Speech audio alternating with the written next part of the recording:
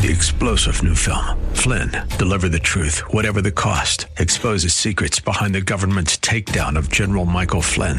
Flynn knew what the intel world had been up to. He ordered the first audit of the use of contractors. This set off alarm bells. He told the truth. He was the most dangerous person for Donald Trump to hire. They had to get rid of Flynn.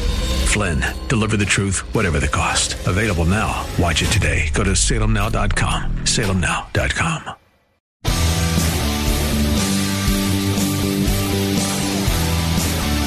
Are you looking for truth from God's Word that you can understand and apply to your life? You'll find it today on Make It Clear with Dr. Stan Pons. Listen now as Stan makes it clear.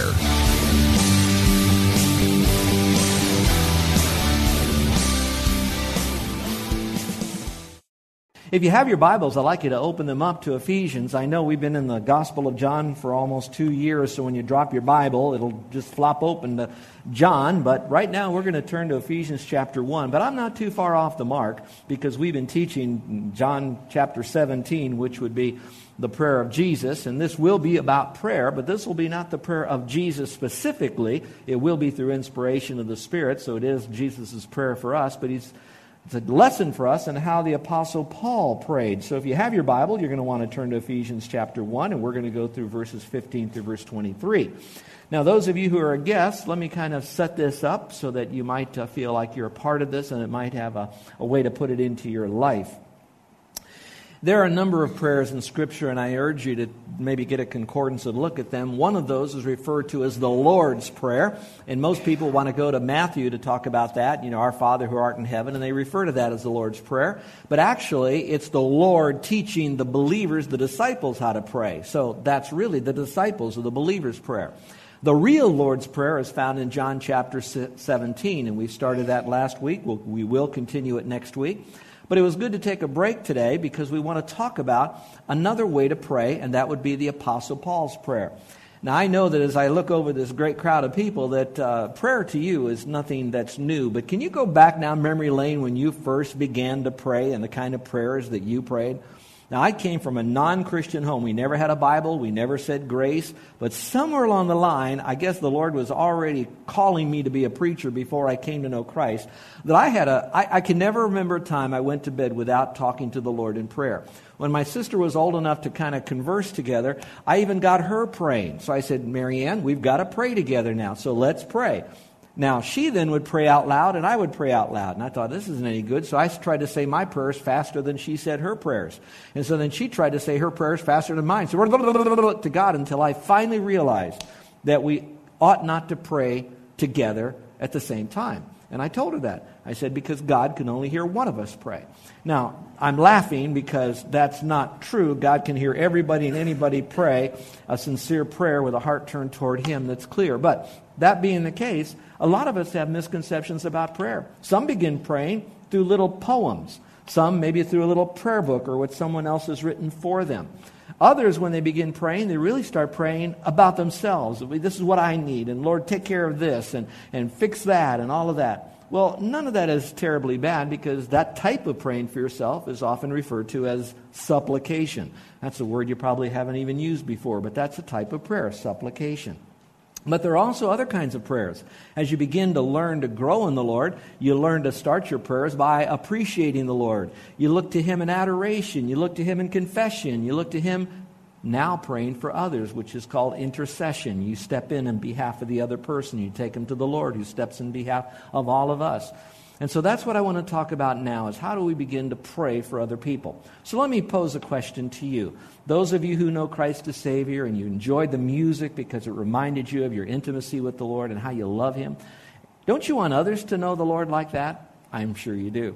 But do you have someone in your family right now that is not walking with the Lord? Now, I'm speaking about believers and believers now, not unbelievers. That's another kind of prayer. That's another whole message. And how do we pray for those who don't know Christ? This is on how to pray for those who do. But do you right now have a son or a daughter that's not walking with the Lord as much as you'd like? Do you have a husband or a wife, or you're in a relationship with someone who is not walking with the Lord like they should?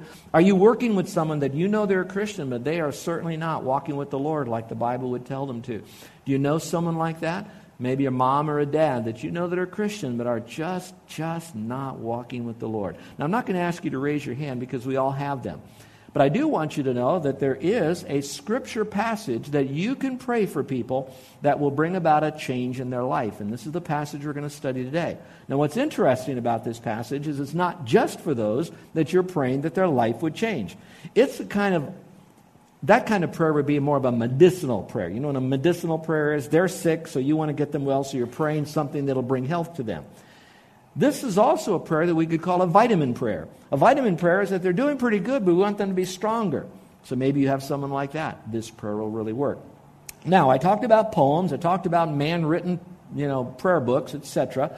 And I'm sure they're quite nice. And some of you know that there's a very popular book out right now, Jesus Calling. And I'm not particularly, oddly enough, fond of that book. And if you want to know why, I'll tell you later on. But for the most of the point, I'd like you to know that if you were to pray, wouldn't you want to pray a prayer that God's Holy Spirit inspired someone to write and to include it in Scripture? So in other words, you can't have a more biblically accurate prayer than the one that's found in Scripture. And if this is the prayer that was prayed for others in Scripture, and that He would want us to pray this prayer, why do you think? Because this is the kind of prayer that gets answered. Now I'm going to end, and then we'll get into this material with this. This passage of Scripture that I'm going to be teaching you today is a passage of Scripture that I taught when I taught the prison epistles in Bible college many times. Then I taught it in churches, every church that I pastored. When I went through the book of Ephesians, I've taught this. I believe in this prayer. Carol and I have adopted 2 kids, and we have a Hanai daughter. Now, we got them when they were 7 years old and 10 years old. The girl we got when she was 17, she was living in a bus, abandoned bus. And we kind of took all these ragamuffin kids into our life. 2 of them were adopted. The girl said, we're old enough, we don't need to adopt, but she'll be a part of the family. The boy, Joe, he grew up with Awana. He grew up with CEF. He grew up in the church, went to a Christian school, all of that. But, he kind of hit that age that he just kind of stepped away from God. And so Carol and I, we then realized this is the prayer that we need to covenant together to pray for this boy, Joe. And I want you to know that we prayed over and over and over and over and over for Joe. I can tell you that a couple of years ago, Joe had, by a divine sovereign plan of God, I would say a come to Jesus time with the Lord. Now, he connected with Carol and me frequently, when he could, that kind of thing, but we knew that he wasn't where he should be. I can tell you now that this prayer works. Our son had that time with the Lord. There was an immediate, full, complete surrender to Christ's lordship in his life. What was so remarkable was that when he really jumped back to the Lord again, now he's 42, all right? It tells you how old we are, So anyway, so he's 42. All that we had taught him, parents, listen to this, when he was living in our home, the daily devotions that we had together, the times that we had him in Awana and Child Evangelism Fellowship and all these things, it was like it was all underneath a rock. And God then removed that rock as a result of this prayer that you're going to learn here today. And it just sprung up immediately. It was like damp under the rock, so it was ready to go. So when the sunlight hit it, he began to grow. I have never had the depth of conversations with someone as I have with our own son on the dynamics of a walk with God more accurately as he's growing in grace and the knowledge of the Lord, and how his life is impacting so many others. I'm not bragging on our son. I am bragging on a God who honors his word through this passage of Scripture. So, for most of you, you have someone like that you know that needs to have a little bit of a touch of either a vitamin prayer or a medicinal prayer. Others of you, I want you to learn this so that as you begin to develop your own prayer life and you expand in your prayer dynamics, you will begin to apply this to your life because this really works. So we're going to call this How to Pray So Lives Will Change. Let's pray. Our gracious Heavenly Father, we're about to embark upon a verse-by-verse study of a passage of Scripture that was so very important that you've chosen to include it in Holy Writ. And now, Father, through your ministry of the Holy Spirit, we ask you to help us to understand this passage, help us to own this passage, help us to apply this passage, help us to keep doing it until the day you come for us. And Father, help us now to also teach it to the next generation. Now, Father, we ask this so you'd be glorified. In your name we pray. Amen. I'm going to read it to you first because instead of just chopping little bites and you're trying to connect it all together, we're going to look at it and then I'll pick it apart. So let's look at it together. We're looking at Ephesians chapter 1, verse 15 to the rest of the chapter. Follow along as I read it to you. It says, "For this reason I too, having heard of the faith in the Lord Jesus Christ which exists among you, and your love for all the saints, do not cease, giving thanks for you, while making mention of you in my prayers, that the God of our Lord Jesus Christ, the Father of glory, may give to you a spirit of wisdom and of revelation in the knowledge of him. I pray that the eyes of your heart may be enlightened, so that you will know what is the hope of his calling, what are the riches of the glory of his inheritance in the saints, and what is the surpassing greatness of his power toward us who believe. These are in accordance with the working of the strength of his might, which he brought about in Christ, when he raised him from the dead and seated him at his right hand in the heavenly places, far above all rule and authority and power and dominion, and every name that is named, not only in this age, but also in the one to come. And he put all things in subjection under his feet, and gave him as head over all things to the church, which is his body, the fullness of him who fills all in all." Well, that's his word. Now let's pick it apart. And if you'd like, you can take out your worship folder with a little outline, and maybe that'll help you have some pegs to hang this passage on. All right, number one, when you want to begin to pray for them, the first thing you want to do is focus on the person's strength. Now, when we see this, I want you to know that Paul is not praying back to the Lord the particular strengths of the people he's praying for. But what he is doing is he's talking about those strengths. Now, why am I telling you that? I'm telling you that some of the people that you are praying for that are not really walking with the Lord, they're probably people that in some measure have hurt you. There are people that maybe have dissed you or disrespected you, disobeyed you. They've done things that brought about pain in your life. So after being buffeted by their lifestyle and their maybe lips and what they've shared, it's easy to start retreating, and then you go to that, well, I'll just love him in the Lord kind of a thing. And we don't pray for them as much. Well, before he ever prayed for them, he began to think certain things about them. And he selected two of them because they were real and authentic in the people that he's praying for, which would be the people in the church at Ephesus. So let's go to the passage and see what he picked out to really focus on before he even prayed. He says this, "For this reason I too, having heard of the faith in the Lord Jesus, which exists among you." So the first one would be faith in the Lord Jesus. That'd be the very first one. He remembered the faith that they had. Now here's what else is interesting. Paul did go to Ephesus, and he was the apostle/church planter there in Ephesus. But when he wrote this, he was 4 years out of Ephesus. So in other words, he hadn't been back to the church in 4 years. And you remember, they didn't have internet then. They didn't have Facebook then. They had slow-moving mail maybe back then. So what he had to hear about those people would be what he was hearing about them from other people. So he was hearing about them. His information was coming back to them. Now, you know as well as I do that when we hear about other people, we kind of hear the good, bad, and the ugly, don't we? Mostly the bad and the ugly. A little bit of the good. But we know that it's in there somewhere. Well, whatever was going on with those Ephesian people, one thing he heard was the faith that they had in the Lord Jesus Christ. And so what Paul is saying, I'm going to tell you guys what I'm praying about, but before I do, I got to tell you this. I have to tell you, I've heard about all your faith among all of you that you have in the Lord. And I think that is really cool. First of all, that tells me that this kind of prayer should really be prayed not so much for those who don't know the Lord, because the people who don't know the Lord, the things that you'll pray about, listen, they can't do none of those things. They can't do not one of those things until they've accepted Christ as their Savior, because all of this has to be done through the ministry of the Spirit and in their life that has to be in their life when they trust Christ. So now, the people we're going to now kind of screen out would be all those that you know that know Christ as Savior. So maybe for you in your mind, as you're getting ready to pray for them, maybe the one good trait they have is that they have accepted Jesus Christ as their Savior. Isn't that a great thing? So you rest on that and say, I know they might have messed up some stuff right now, but I just want to thank the Lord that they have faith in Jesus Christ. May I tell you that those of you, besides this prayer right now, you might be trying to rearrange your life. You might be trying to do a checkup from the neck up. Some of you might be trying to say, I got the rest of my life and things are not going very well for me. Where would you begin? I strongly urge you that you would begin at recognizing that you can't fix your life by yourself. That eternity is something that will occur for you.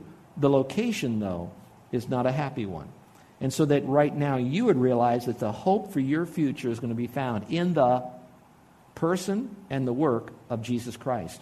And that you would do what the Ephesian people did and everybody knew about, which was their faith in Jesus Christ. Would you look at that phrase again? I want to do something with it. Look at it in your Bibles. It says this. Having heard of your good works in the Lord Jesus Christ. Doesn't say that. Having heard of your faith and good works in Jesus Christ. Didn't say that. It said, I've heard of your faith in the Lord Jesus Christ. So I want you to know that going to heaven is by grace alone, through faith alone, in Christ alone, for the glory of God alone. So don't mix grace and works together. And works will never get you there. Might make you feel good, might help a bunch of people, but it will not put eternal fire out. You have got to trust Christ as Savior. And when you do, that's where it's at. So he's commending him on that. So in your own mind, before you pray for that person, find something that you might see that would be good in their life. Hopefully it would be that they place their faith in Christ. Look at the second.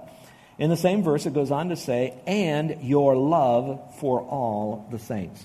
What a great testimony. That even though he's praying for these people, he said, you've got faith and you've got love. And if you will, instead of underlining the word love in your Bible, why don't you underline the word A-L-L, all. That there wasn't one. He said, I looked at you folks, I heard about you folks, and you are loving one another. You love everybody. What a great testimony. Now, once you've done that, look up here. I think this is kind of cool. Let me see if I can do this with my arms. All right, watch carefully. My arms will never leave my body. All right. When I love, that's kind of going back and forth, kind of outward to you, hopefully you to me, we to one another. Okay, that's this way. Here it talks about, now, our faith to the Lord. It doesn't say our faith in mankind because they'll always let us down. Now, some will keep their word for a while, but they don't always have all that's necessary or capable to keep all of their word all of the time. But God does. So now we have our faith upward. So what we have now through this dynamic is almost like the shape of the cross. We have our faith upward first, got that? And then our love outward second, and we have the sign of the cross. Now let me say this. When you look at this passage, when he says here that I'm going to start the prayer, he says, when I recall in my mind your faith and your love, most people then would say, you know what? Those are pretty good people over there in Ephesus. They don't need my prayer. Let me turn my attention to someone else. So now let's talk about the people in your family who are walking with the Lord. A son or a daughter, a wife, a husband, a mom, a dad, someone you work with. Don't forget to pray for them. Don't always go after the ones that always seem to be in the ditch. You know, pray for those that are on the superhighway for God. So you're going to pray for all of them. And this is the kind of prayer that you're going to pray. So focus on the person's strength. Don't get so inundated in their problems that it almost makes you not want to pray for them. Let's go a little bit further. Number 2 is to keep giving thanks for them.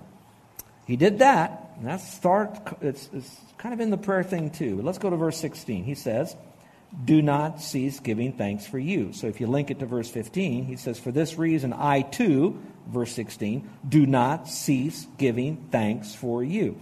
Now if you will, underline the word giving. He says, I keep on giving thanks. I hope that you can do that.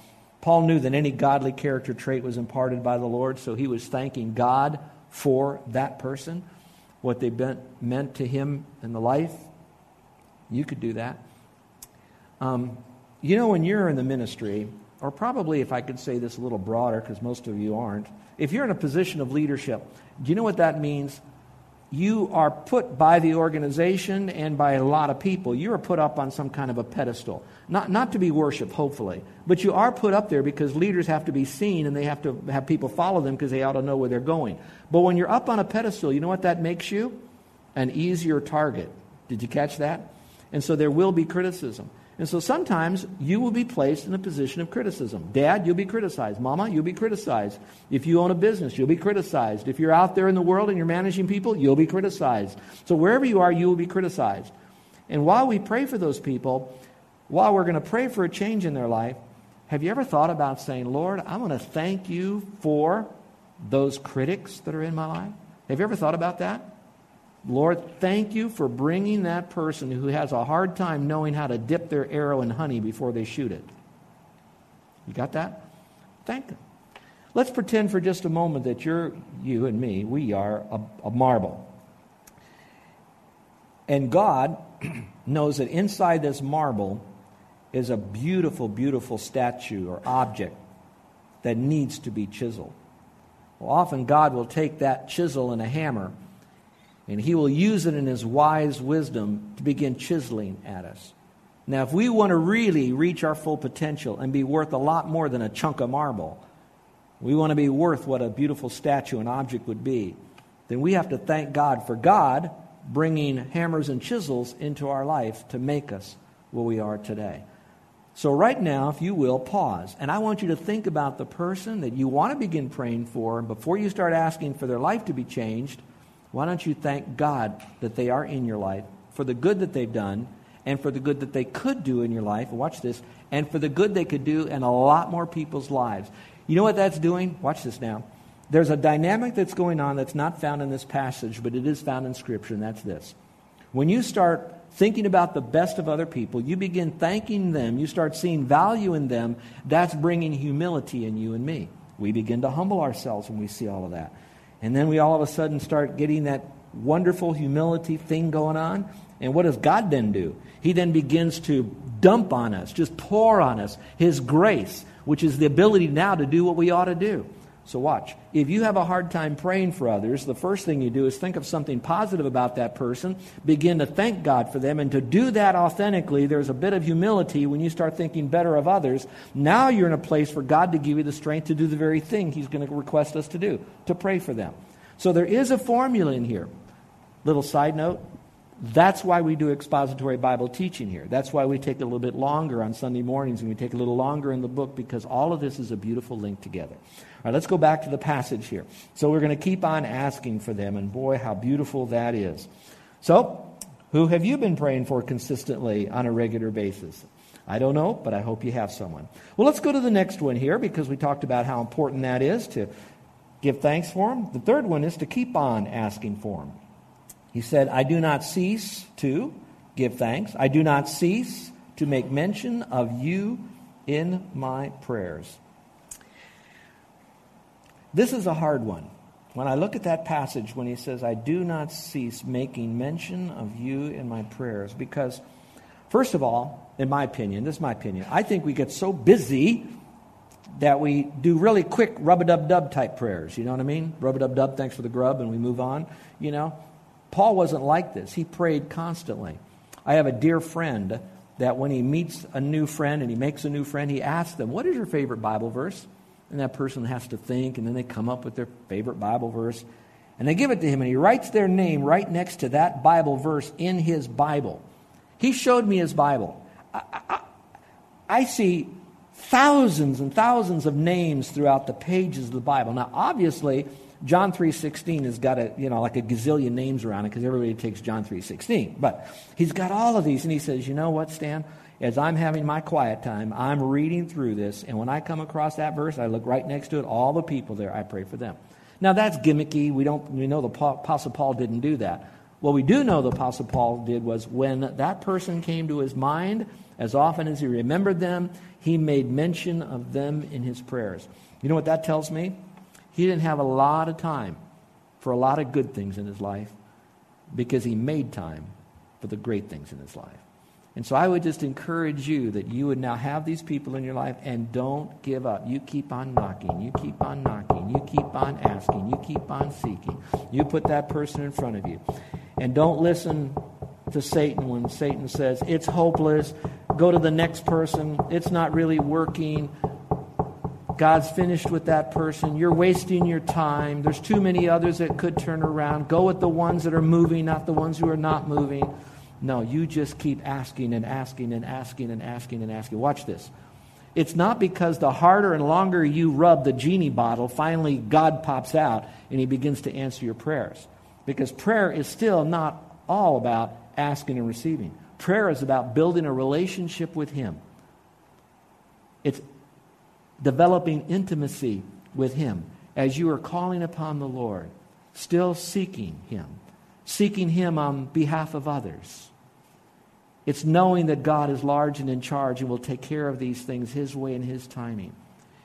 It's a subtle way to continue letting the Lord know and you know that God doesn't give up on those people, and therefore we should not give up on those people. And one way we prove that we don't give up on those people is we're going to continue praying for them. We cannot intimidate them, manipulate them. They won't do anything to get better. We are going to the Lord and saying, Lord, they belong to you. They are your child. Remember, praying for believers. We're praying. We are partnering with you. We're saying if there's anything we can do to help them, we're right here. Do not give up on them.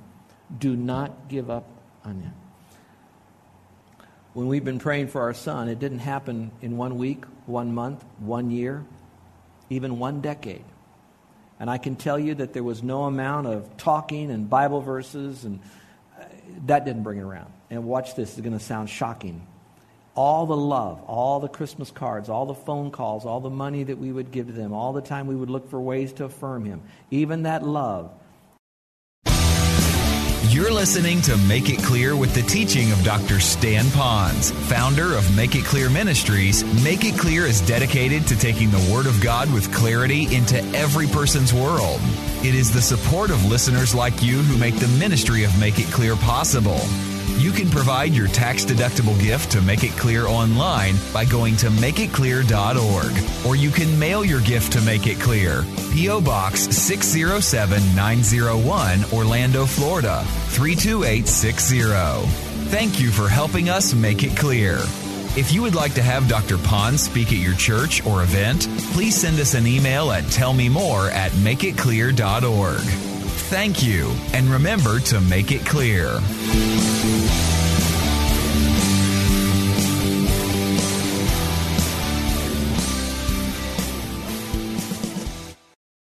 Three-star General Michael J. Flynn, head of the Pentagon Intelligence Agency, knew all the government's dirty secrets. He was one of the most respected generals in the military. Flynn knew what the intel world had been up to. He understood its funding. He ordered the first audit of the use of contractors. This set off alarm bells. The explosive new documentary, Flynn, Deliver the Truth, Whatever the Cost, uncovers the facts behind this scandal. Flynn told the truth. He was the most dangerous person for Donald Trump to hire. I find out the worst enemy that I'm going to face in my life is right here in America. They took my assessment and they wanted me to change it. And I was like, I'm not changing it. They had to get rid of Flynn. With in-depth interviews, archival footage, and never-before-seen personal records of the man behind the headlines. I just felt like I was drowning. Flynn, Deliver the Truth, Whatever the Cost. Available now. Watch it today. Go to salemnow.com. salemnow.com.